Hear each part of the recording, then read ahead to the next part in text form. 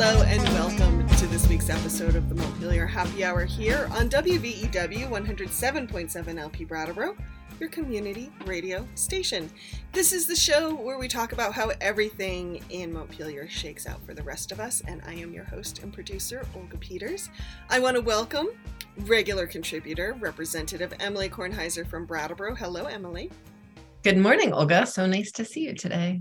Nice to see you too. And welcome back to the show, but now no longer candidate or senator-elect. We are now welcoming new Senator Wendy Harrison. Hello, Wendy.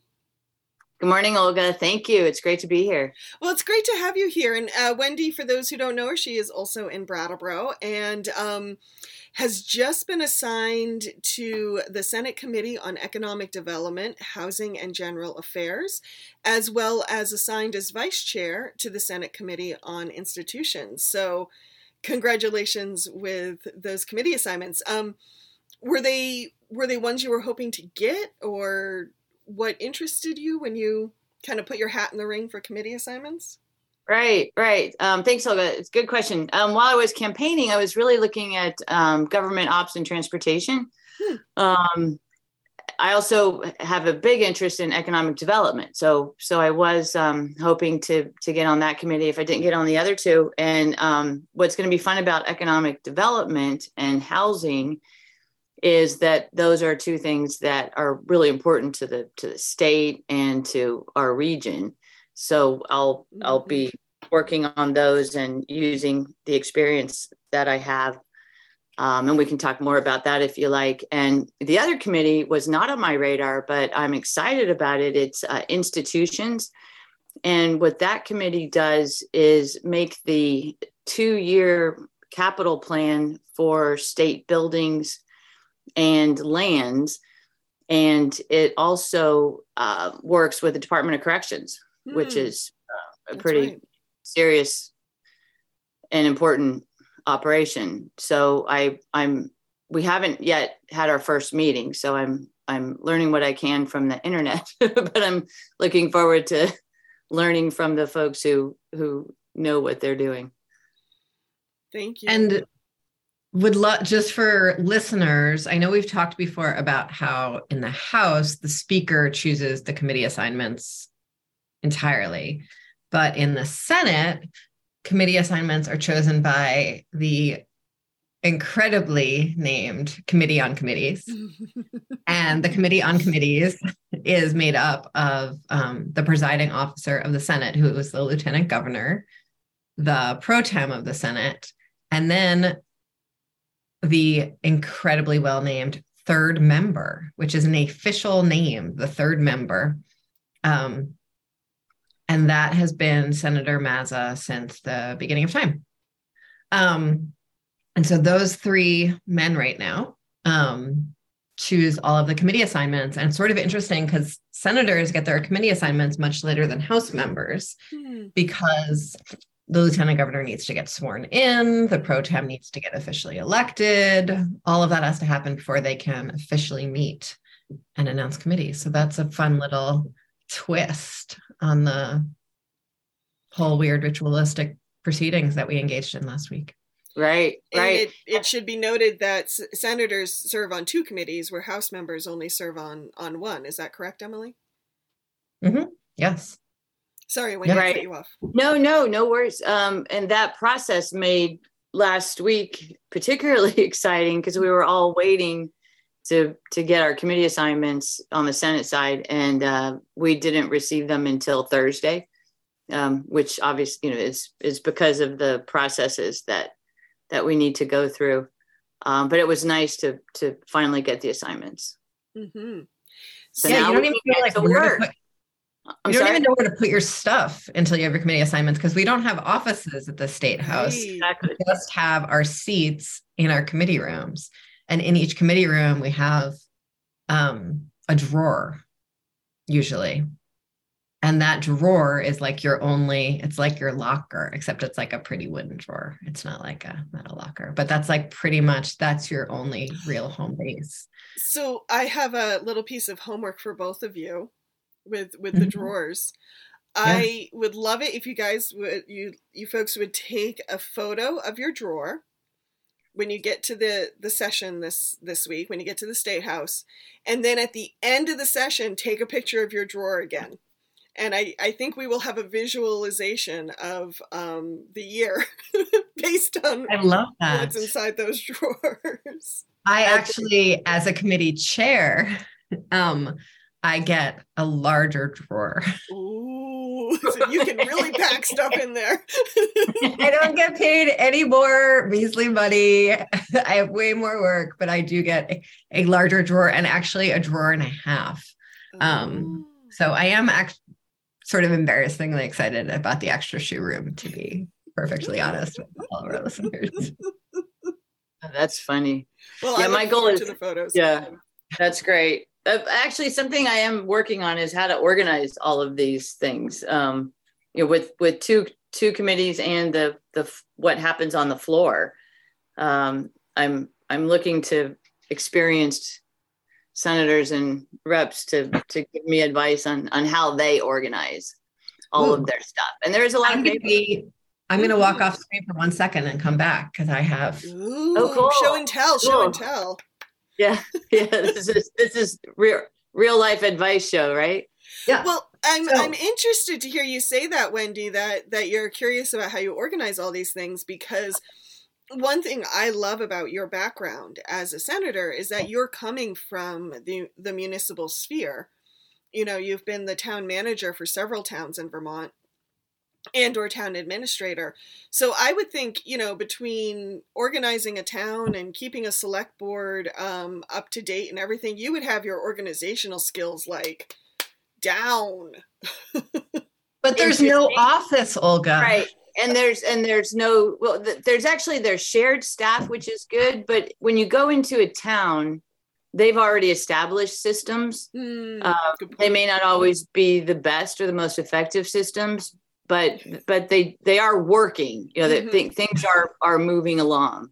So in this case, it's more my personal, they're not my personal because of my personal life, but they're my particular notes and documents, like what should I save, what should I not, that kind of thing. I don't know yet what will be helpful and what I can throw away, right, or recycle. But Emily can help me figure that out. Okay. So one difference is we're allowed to bring electronics onto our floor, and you are not allowed to bring electronics onto the Senate floor, which is absurd nonsense. Right. But it keeps us focused. I guess. For our radio listeners, 14 emotions and expressions just like flew across Emily's face in that moment. So, but I still need to go between meetings, my committee room, home, floor, all those places. And I find carrying a bag from those places to places sort of, I don't really want to carry a bag everywhere I go. And then it's actually really hard to find a spot to stash the bag. Yes. Yeah. So anyway, I have one of these lovely, fancy portfolios that actually Congresswoman Balint bought for me when I was first elected. Oh, nice. Mm-hmm. So I'm sorry I didn't buy you one, Wendy. That's okay. You're showing it to me. That's just as important. I am. Mine was handmade and it's from Etsy, but you could probably get one at Staples if you are not so obsessive as I am. But so I keep like ongoing notes here. And then I slide my iPad in here that I have a keyboard for. And it fits in here. My phone fits in here. And then I hang my badge here because sometimes I don't have pockets to click my badge into. But it all fits right there. I very rarely retain documents. I print things. I keep everything in Google Drive so that I can use it between my iPad and my laptop. Okay. If I save it onto either of those places, then I can't keep it on my lap. I can't use it in both devices, and that way I don't have to carry devices from place to place. So that works really well for me. And then I will print things if I'm going to read them on the House floor, as you would, you'd want to print anything you're bringing to the Senate floor. But I make sure there's an electronic backup. And if someone gives me something that I don't have the original for, I take a picture of it and I save it into my Google Drive, because I cannot with all the paper. It's too much, because there's no home for the paper, right? Right. And so that's what I do. It works really well for me. And then I just carry this thing sort of like under my arm or like this as I'm walking around. That's great. So then after you take notes in a meeting or whenever, you take a photograph of that. And or I often will take notes on my iPad. Okay. Yeah. All right. Cool. Mm-hmm. Thanks. Yeah. Which you have a keyboard for, which I have a keyboard for. And if you don't actually have a keyboard for your laptop, for your iPad, Wendy, I, in fact, bought an extra one sort of by accident, and I'm happy to pass it on to you. Sure, so, we can do a little interchamber. Mm-hmm. And then I also buy these little journals that I take notes in, but it's mostly like retaining needing notes. It's just sort of like notes for the emotional sake of taking notes. And like at the end of the week, I'll sort of like scan through it and say, like, is any of this actually worthy of carrying on? And then I save I hope listeners are interested in this. I don't know if they are. I'm interested, because I'm super interested. So many and then, and so I like take, if there's anything actually retainable in all of that, I will certainly like copy it down somewhere else or move it somewhere else. But mostly I just carry around these little things because they're so little and light. And then I save them for posterity, but like I just have a shelf over here that I'm not going to scan the camera to. No, that's fine. Yeah. Deep in the office over there. But I don't ever look at them again. I just save them. But they're there in case. They're there in case. Yes. Mm-hmm. All right. Yeah. Great. Mm-hmm. That's helpful. Thank you. Because I used this little book to take notes when I was campaigning. Oh, it's like the exact same. I think it's the same. It's like yours is like a Moleskine one, right? Right. Yeah. Cool. No, I think that system works. And then I keep my committee agendas right here. Okay. First top document, because that's what tells me where I need to go and when. And you are a chair of a very important committee. The chair. That is the rumor. Yes. No one's told her otherwise yet. Oh, really? Oh my goodness. Okay. No, it's true. Yes, I am. I'm just kidding. Yes, I am chair of Ways and Means Committee. Yes. Well, congratulations. Thank you. Yep. Well, thank you for actually sharing that with us, Emily, because I always think organization and time management is interesting. It's one of those things that a lot of people just assume that you either are or you aren't. And it's a learned skill, just like anything else. And so whenever we can kind of share these things and make each other's lives easier. No, and frankly, I had a very easy time in school until I got to college. And so I never actually had to learn study skills whatsoever, organizational skills, because I just like coasted on through. And so it was a lot to like learn those things as an adult. I also have, if we're just should I like add a few other things? Sure, go for it. Yeah, okay.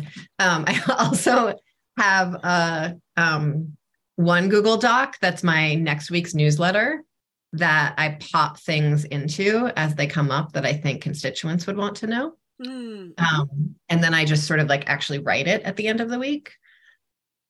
But it's usually populated with like items, and that sort of Google Doc is usually like close to the top of open documents. And then I have another Google Doc that's all of the sort of committee priorities and the status of them in like a table format. And then I have a third Google Doc that is usually a Google spreadsheet that's bills I sponsored and the status of those. Ah, okay. And like hyperlinks to all the pieces of that. So I have like 3 sort of master documents of things that I need to track. That's a great idea. Yeah, that's good. That's very smart. Good. And it's sort of weird. Like it's not like a workplace, because in a workplace, people give you the systems of that workplace. And there are no systems that are handed over when you become a new legislator. It's actually sort of remarkable. Mm-hmm. Right. And different organizations, some use Google, some use Trello, most governments, use Microsoft products, but it is interesting. One thing that struck me in orientation, and I think it's true, is how effective the shared staff is from a legislating perspective, aside from the individual requirements, but having it's about 20, I think, of folks on the legal side and folks on the financial side who are available to both chambers, and the individuals specialize. So there's particular folks for transportation and for government and for economic development, and they, because they work for all of us, they know what's happening, and they'll write bills that oppose each other. But that's fine. That's honestly what town managers do too, is they work for individuals who may want to do different things, but they work for everyone equally because that's their job. And so far, I've been really impressed with the staff and how accessible they are and knowledgeable, and it's really good. And I think Vermont is fortunate to have them because they make us more effective, or effective at all, honestly. Yeah, that's my initial. Yeah. Is that what you see, Emily? Oh my God. Yeah. They're like the most, extraordinary, kind, patient, hardworking, organized batch of people. And they do so much of their work, like perched on the edge of a bench while there's a million things going on around them. It's amazing. Well, right. Once again, you talk about systems. This is a state house where people arrive at different points with skill sets and experience and understanding of the legislative process. And how do you keep that ship moving in the same direction when you have so much variety coming in the front door at the beginning of the year? Right. And especially this year, 30% in both houses are new folks. And our pro tem made a point in his speech to us that it was critical to value both the energy and new ideas of the new folks and the experience and wisdom of the folks who have been here for a while. So that seems exciting to me. I think I would be excited no matter what was happening, but everyone seems to be excited. So that's good. So for you, really... Oh, go ahead, Emily. Sorry. You go ahead. I was just going to say, for you, Wendy, as a new lawmaker, what was it like the first day you walked into the Senate chamber and you're like, here I am. I'm a senator. Like, what were some of the thoughts or feelings that? Yeah. It feels unbelievable. Just the majesty of the place and of the rooms is incredible. It was great to have orientation because that gave us a taste of it. But then when it was real and we were taking the oath, which is a very long oath, it's kind of like 3 oaths together. It's humbling, and it really does provide me, and I'm sure the others, just the feelings that you need to go ahead and do the work and think about what's best for all of us. And that's why we do it in a group, right? Because no one of us can know what's important to the entire state. And in fact, not even all of us in the state house can know what's important to everyone. That's why the reaching out is critical too. So no, it was a wonderful feeling. My family was there. My family who couldn't be there were watching on YouTube as they kept reminding me. And I was trying not to get distracted by them. But it's exciting. It's very cool. Very cool. Wonderful. Yeah. I'm sort of moving more into the role of elder statesman after feeling like really still brand new last biennium. But with so much turnover last biennium and this biennium in the state house, like just, entering my 5th year means I am, experienced. It's become clearer and clearer to me how many of the habits or rituals have real purpose for the functioning of the proceedings. So, even the fact that we don't have offices, which there are certainly days where I want somewhere to go hide, or to feel like I have a home base. One, it means that we all need to be sort of in communication with each other all the time. which is very helpful for sort of public discourse. But it also means that we are sort of even more aware of the fact that we are not there as individuals and we don't own that space as individuals, but in fact, we are just sort of, the representative from Brattleboro or the senator from Windham County, right? Even this sort of way that the chambers are laid out really helps us remember that we are there sort of as vessels of our seats, not as individuals who are, important in and of themselves. I totally agree with you. And you get a sense of time that not only like in the layer of the present are we just one of many, but then if you look at time back, back and forth, past and future, we're just in that link too. Mm-hmm. So in multi dimensions, we're occupying a seat rather than being ourselves, and not mm-hmm. looking and intentionally occupying a seat that has responsibility for others. Mm-hmm. Yeah, it's humbling. Those are such good reminders, because there's so many places, especially in American culture and American workplaces, for example, where power is sort of based on that king of the mountain game. Mm-hmm. And to have that continue, to know you're part of a continuum, and to know that you're there to represent rather than just be your ego. That's a very important process, not just humbling, but I think that's an important place for us to sit in as human beings from time to time. Mm-hmm. We have just a few minutes left before the end of this, the first half of the show. And in the second half, Wendy, I really want to talk about the committee work and some of the policy things you were interested in when you were running. But before we leave, to hear from some of our underwriters, I'm wondering, have you had enough of a time, Wendy, to kind of sit with what you were expecting and reality? Like, during the campaign, I'm sure you formed a bunch of expectations of what it would mean if you were elected, and now you're here.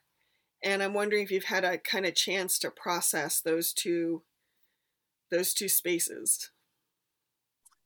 Good question. And this is me personally, I really didn't know what it would feel like. So I did have imaginings, but I'm always ready for something to be different than what I expect. That's just the way my life has been, it hasn't been what I've expected. And I kind of like that, honestly. I like learning and just being surprised. I think I have to be ready, right? Because it's happening. And everyone else is in the same situation that I am. I mean, all of the new folks, none of us have done this before. So we're just going to do our best. Thank you. Have you had a chance my favorite place in the State House is actually the lunchroom, because I think that's where so many great conversations happen. Have you had a chance to hang out in the lunchroom yet? Totally. And actually, I like it for breakfast. There's oatmeal, which is huge for me. So, yeah, I like that room. And I'm learning that there are different parts where particular groups go. And that is something I want to challenge a little bit. I want to move around and sit in different places and meet different people. Mm-hmm. Mix it up a bit.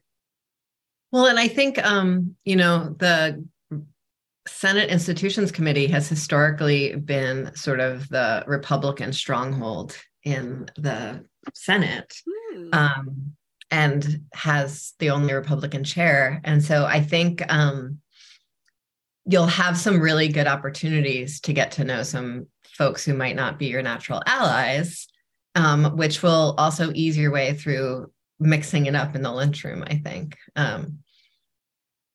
That makes sense. And that was a nice thing about the orientation too, is we met as individuals and not party members. So I did meet the Republican colleagues, 2 of them, and that was good.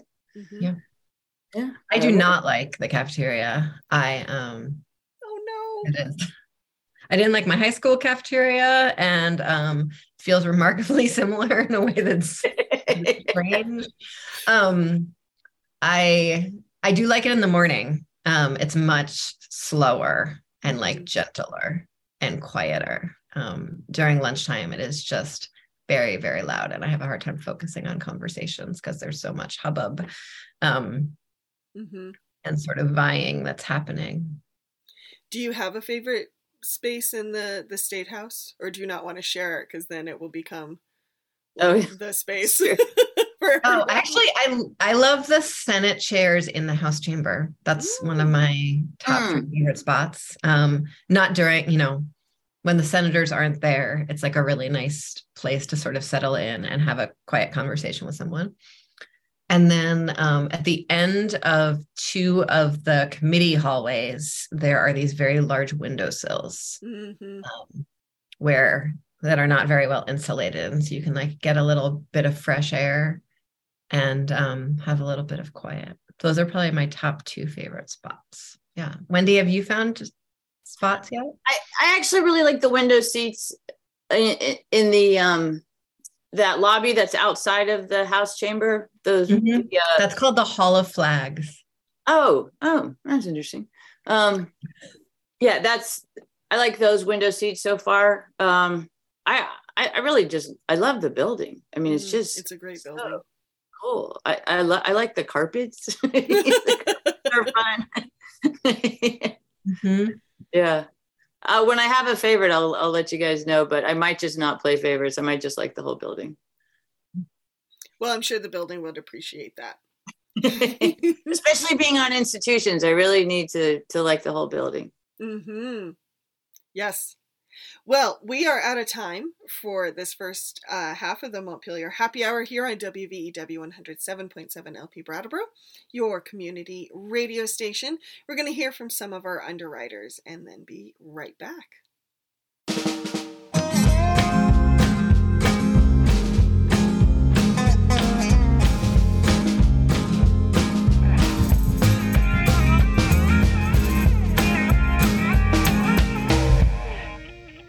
Welcome back to the second half of the Montpelier Happy Hour here on WVEW 107.7 LP Brattleboro, your community radio station.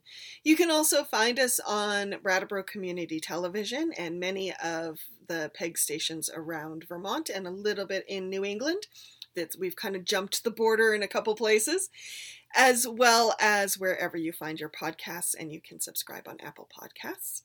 If you're just joining us, this is the show where we talk about how everything in Montpelier shakes out for the rest of us. I'm your host, Olga Peters, and I'm speaking with Representative Emily Kornheiser and Senator Wendy Harrison. Hey, Emily. Hey, Olga. What do we remind listeners of about this time? The views and opinions expressed here on the Montpelier Happy Hour are those of the host and the guests, respectively, and not their family, friends, neighbors, employers, nor the station platform that is playing our words. Why, thank you very much. So, Wendy, I loved the conversation and in the first half of the show. I would like to turn now to more policy and committee discussions. So, for those who are just joining us, Wendy is a new senator for Windham County, and she has been appointed to the Senate Committee on Economic Development, Housing, and General Affairs, as well as named vice chair for the Senate Committee on Institutions. So, Wendy, you had said in the first half of the show that you had really wanted to be on economic development, housing, and general affairs. What was it about that committee that caught your attention? The combination of economic development and housing, and it's also the committee. The actual language is all matters relating to subjects for which there is no other appropriate committee. So it's what, they didn't just want to call it the kitchen sink committee? Right. It's the miscellaneous committee. So you get like burial practices in there. It's pretty awesome. Oh, interesting. All right. So I said I liked surprises. So there you go. I'm involved in economic development already in the state. Locally, I'm chair of SEVEDS. It's Southeast Vermont Economic Development Strategies. It's a function of BDCC, the economic development folks here. And what I really like about economic development is equitable economic development, so that we're not just, the government is not paying companies to relocate and then just washing their hands and saying that's that. It's really important when we use public resources to make sure that all of the public benefits. So there are certain types of companies that would be helpful here. But even if we wanted to do the old kind of economic development, we couldn't, because our problem is workforce. We don't have workforce. And not only for private sector, but for the public sector too. And BDCC identified this years ago and started working on how to encourage folks to move to our area. And we actually did have an increase in our census numbers in Windham County. And the refugee resettlement program is part of that. And another thing I really like about what BDCC does, and it may be happening in other parts of the state too, is looking at the whole system. So it's important to have the refugee resettlement program here, but then we also need to make sure that we're a welcoming community for the refugees. And that includes working with employers, working with churches, so that we are ready as employers and as neighbors to welcome them. Because it's hard to move to a new place, obviously, and it's really hard to move when you didn't want to move in the first place. I mean, it's trauma. There's no way it could not be traumatic to be forced violently from your country. So that's really, what I'm sorry. I'm really I have sort of two threads I want to follow, but one of them is just saying, I think, the way refugee resettlement has happened in Windham County, which was very sort of driven by a coalition led by our economic development agency, is so different from how the vast majority of refugee resettlement has happened in Vermont, which is in the Burlington area and led by human services agencies. And so I think it's going to be, as that plays out in the State House, as requests for more resources come from both corners of the state, I'm curious to see how those groups sort of come together at the state level to have better outcomes and appropriate resources. One of the things that fascinates me about your committee, Wendy, is that in the House, the labor law is in one committee and economic development is in another committee.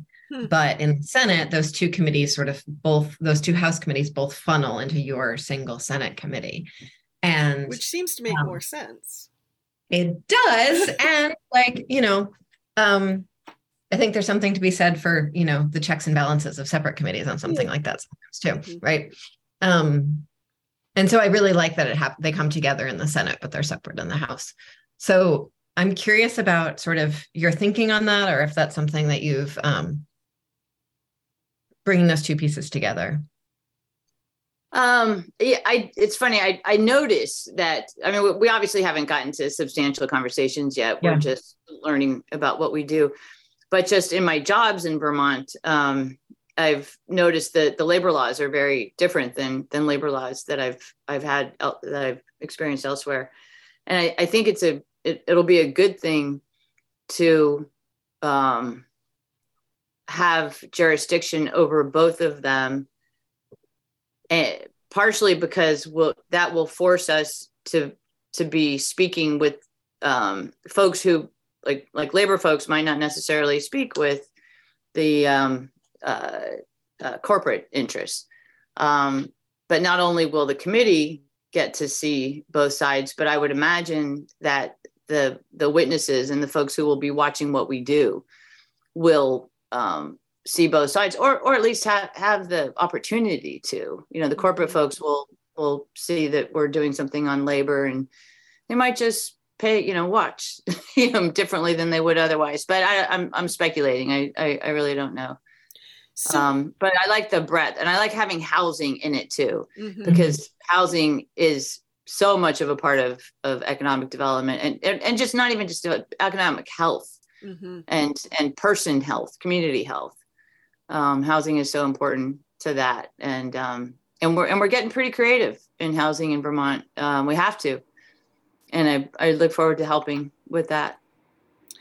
I wanted to just sorry, there's a very big plow going past, or truck or something.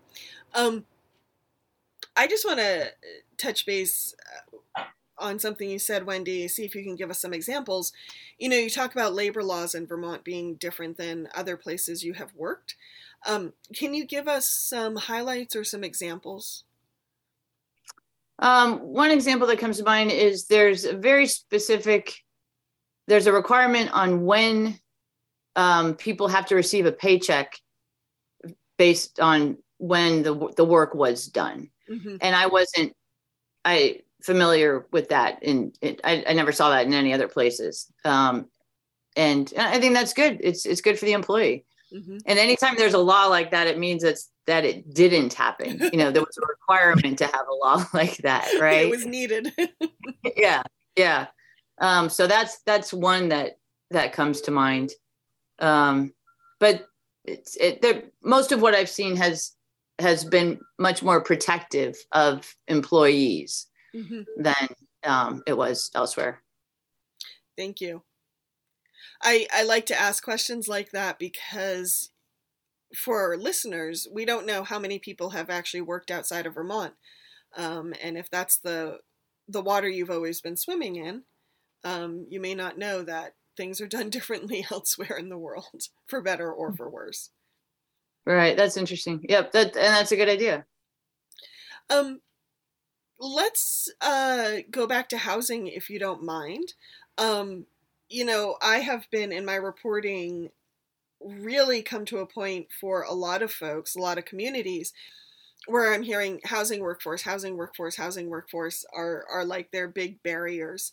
And it's such a chicken and an egg right now. Like maybe they can find workers, but then the workers can't find housing. That type of thing. So what are some of the housing issues that are kind of at the forefront of your mind right now as you're going into this committee work? Well, more safe, accessible housing. I mean, the state needs more safe, accessible housing. And Brattleboro did a housing study that showed a need for, I thought I said 1,000 units. Now we're saying 500 units. So I don't know if we're dividing it into years, but a significant number of units. And there are folks keeping track of how we're doing. I was kind of surprised that the state is, well, I shouldn't say that. The state may be keeping track, but I haven't seen that yet. Not keeping track. Oh. Yeah, we might want to do a better job of that. We've had many conversations about data or the lack thereof on this show. Okay. Yeah, all right, it's good to hear from Emily. And that's where, so obviously we know we need more. Some of us think we know how many we need. I think it's really important that we have, and others do too, just housing of all types, so that folks of all income levels and interests and abilities can find housing. I especially want housing in places where there's transportation, that are walkable, that are bikeable, and those types of active, accessible communities. That's what the public wants too. That's what people want to, where people want to live. And many people coming from other states are looking for that traditional, friendly, active social community. So that's a real strength that we have. And I know that we can renovate buildings that need love and keep what's wonderful about Vermont while luring folks to come here. Mm-hmm. And what about solutions? I know that you've just been assigned to the committee, but are you starting to hear possible pathways forward for some of our housing issues? Well, the state did a lot of work last year, and established and put a lot of money, a lot of the ARPA money into housing. We obviously need more workers on the housing construction side, and so that's something that I'm paying attention to. I wish I had it in front. There's an event this week at the Technical Center in Springfield. There's also one at the Tech Center in Brattleboro. And if you guys probably have a website or somewhere that I can give you the information so we can let people know. But they're doing outreach to find out the Department of the state who is in charge of these institutions is doing outreach to see how those centers are meeting the needs of the students. So it'd be great to have a good turnout. I visited the Springfield one a few years ago, and it's amazing. It's huge. It has all sorts of programs. It'd be nice to have more usage of that by folks in Windham County. And I know Bellows Falls residents can use that facility. I don't know if no, down here it's the Windham Southeast Tech Center is sort of where anyone needs to go to. And so Rep. Tolino, Tristan Tolino, actually did a decent amount of work last year to both think about how we can better regionalize and support our technical centers, how they can actually be useful to students. And then this coming year, we're actually getting a study to make sure that how we're paying for that doesn't disincentivize the use of it. So I think there's a lot to be done on the trades and building out the trades. One thing that I think is interesting in terms of housing policy that's probably going to move forward is that a lot of some of the initial work on housing policy that's being promoted this year and would make a really difference in some other areas of the state is stuff that Brattleboro has already done voluntarily. So we've done a huge rewriting of our zoning provisions. And so a lot of what limits development in other communities is actually municipal level zoning, exclusionary principles and practices. And that's something that we actually don't have in Brattleboro anymore. And so what limits us, other than money and people, but the sort of laws that limit us are in a lot of cases sort of right to appeal laws and how much time that eats up and how that's balanced, how sort of community need is communicated in those instances, and then how government agencies are coordinated that require clearances, which is something that's very hard to legislate, though we do our best. And then wastewater for communities outside, for the village centers. And we've had Chris Campany from the Windham Regional Commission here enough times talking about nothing but wastewater. So we're not going to get into that today. But that would take, if say Newfane and Putney could support more population, then Brattleboro might have a little bit of a lessening around our downtowns.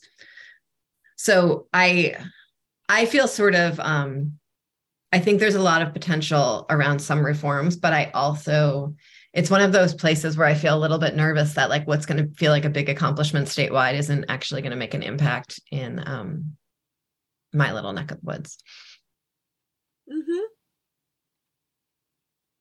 Interesting. Well, you have to expand your idea of your neck of the woods. Sure. Yeah. I don't actually, because I'm a state rep, not a senator.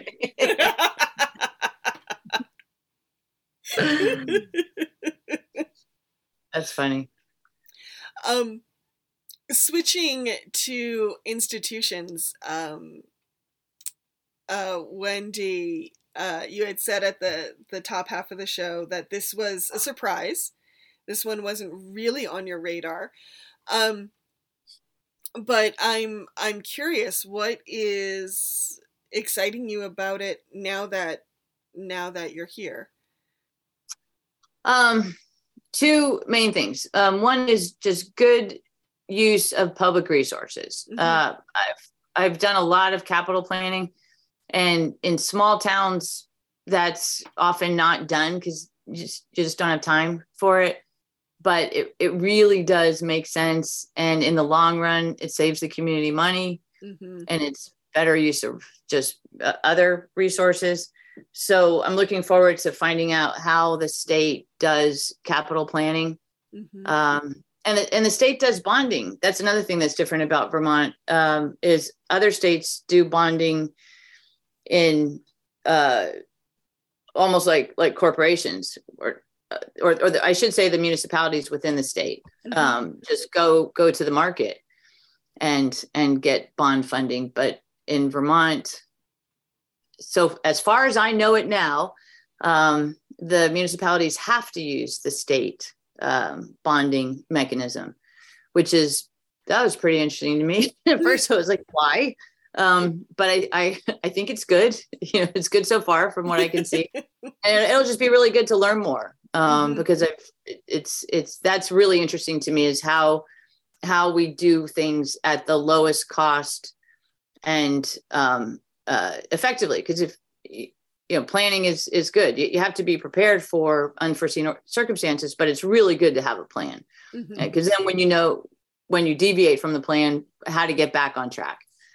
So that's exciting. And then corrections, it's wait, before we get to corrections, I sure. just want to ask something about sort of the institution side of the corrections and institutions.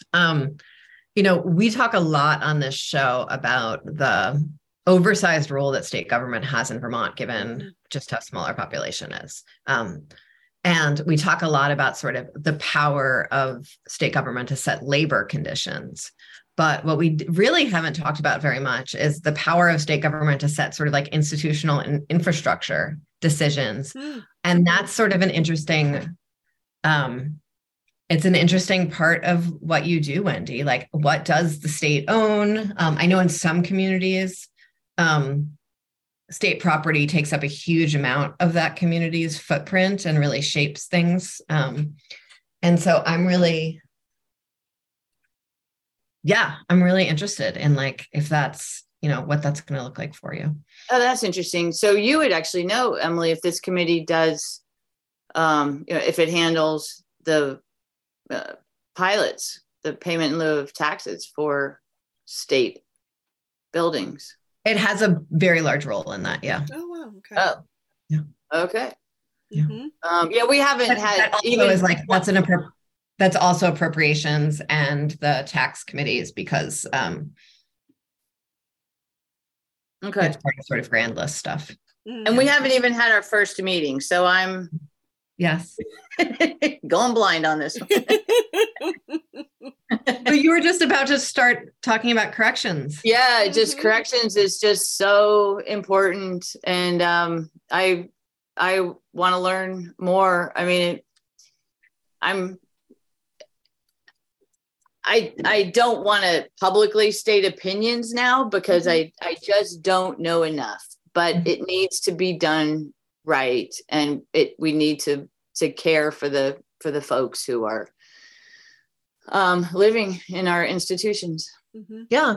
I mean, it's really like the idea, folks are we use the phrase in state's custody. And we often use that phrase casually, but that's like a very weighty charge, is that like the state is responsible, has declared itself against someone's will responsible for their well-being and care. And like, how do we actually carry that out is a really Interesting question. For clarity, and I'm sorry I don't know this, but the Committee on Institutions and Corrections, is your purview with corrections just the physical buildings, or corrections policies, like everything across the board? So bizarrely, it's everything across the board. Interesting. It's really anything, judiciary handles anything until someone's sentenced. But from then on, like probation and parole, all of that is within the Corrections and Institutions Committee. It's not just the actual jail infrastructure. It's the Medicaid, it's the medical services, which is not covered by Medicaid, that happens inside the jail. It's, integration of services on the outside. It's, it's pretty wild, especially considering I think we're the only state in the country whose corrections department actually sits within our Agency of Human Services. Mm-hmm. So it's funny that our legislative committees don't reflect that. Right. Interesting. Funny. Not funny. It's not really funny. And I, on my more philosophical anxiety days, feel concerned that the committee that's like really focused on sort of budgets and the capital bill and infrastructure might pay more attention to the jail and less attention to the people in the jail. And I know that that's not fair of me, everyone is capable of doing both sides of that equation, but I do sometimes, Mm-hmm. Yeah. No, it's a huge responsibility, and I need to learn more. I need to go to I did go on I toured the Springfield facility as part of a leadership program, and I want to see the others, and I want to see that one more recently. Thank you, Wendy. We've come to the end of this episode, but before we go, anything you want to leave listeners with, Wendy, before?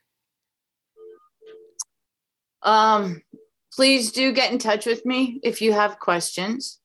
We have regular open houses.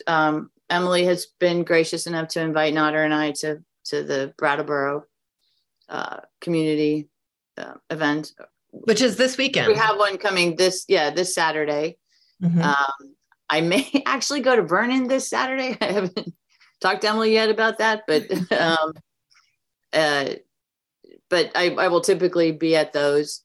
If you have ideas, let me know. I've updated my website. I'm going to hopefully that will be helpful. We have a lot of different sources of information, and I am trying to find a way to consolidate that a little bit. I don't know. I should say I'm on the lookout for ways to consolidate sources of information, because I think that would be helpful to the public. Mm-hmm. But thank you for putting me in this position, and I'm really excited, and I'm going to do my best. Well, we are glad to have you in the Senate, Wendy. What's the website so people can find you? It's Wendy 4 Windham VT.org. Perfect. And I'll link it in the show notes as well when I put this online. Emily. Oh, of course, you're very welcome. Emily, if people want to get in contact with you, how do they do that? Folks can go to emilykornheiser.org, and you will find links to all of my email accounts and social media accounts, as well as way to sign up for my weekly-ish newsletter. And as always, the Montpelier Happy Hour can be found at 2 p.m. on Friday on WVW 107.7 LP Brattleboro, your community radio station, as well as our Captivate page and wherever you find your podcasts. You can drop us a line at the Montpelier Happy Hour at gmail.com whenever the fancy takes you. Wendy Harrison, new senator for Windham County, thank you so much for joining us today. And everyone else, have a great weekend.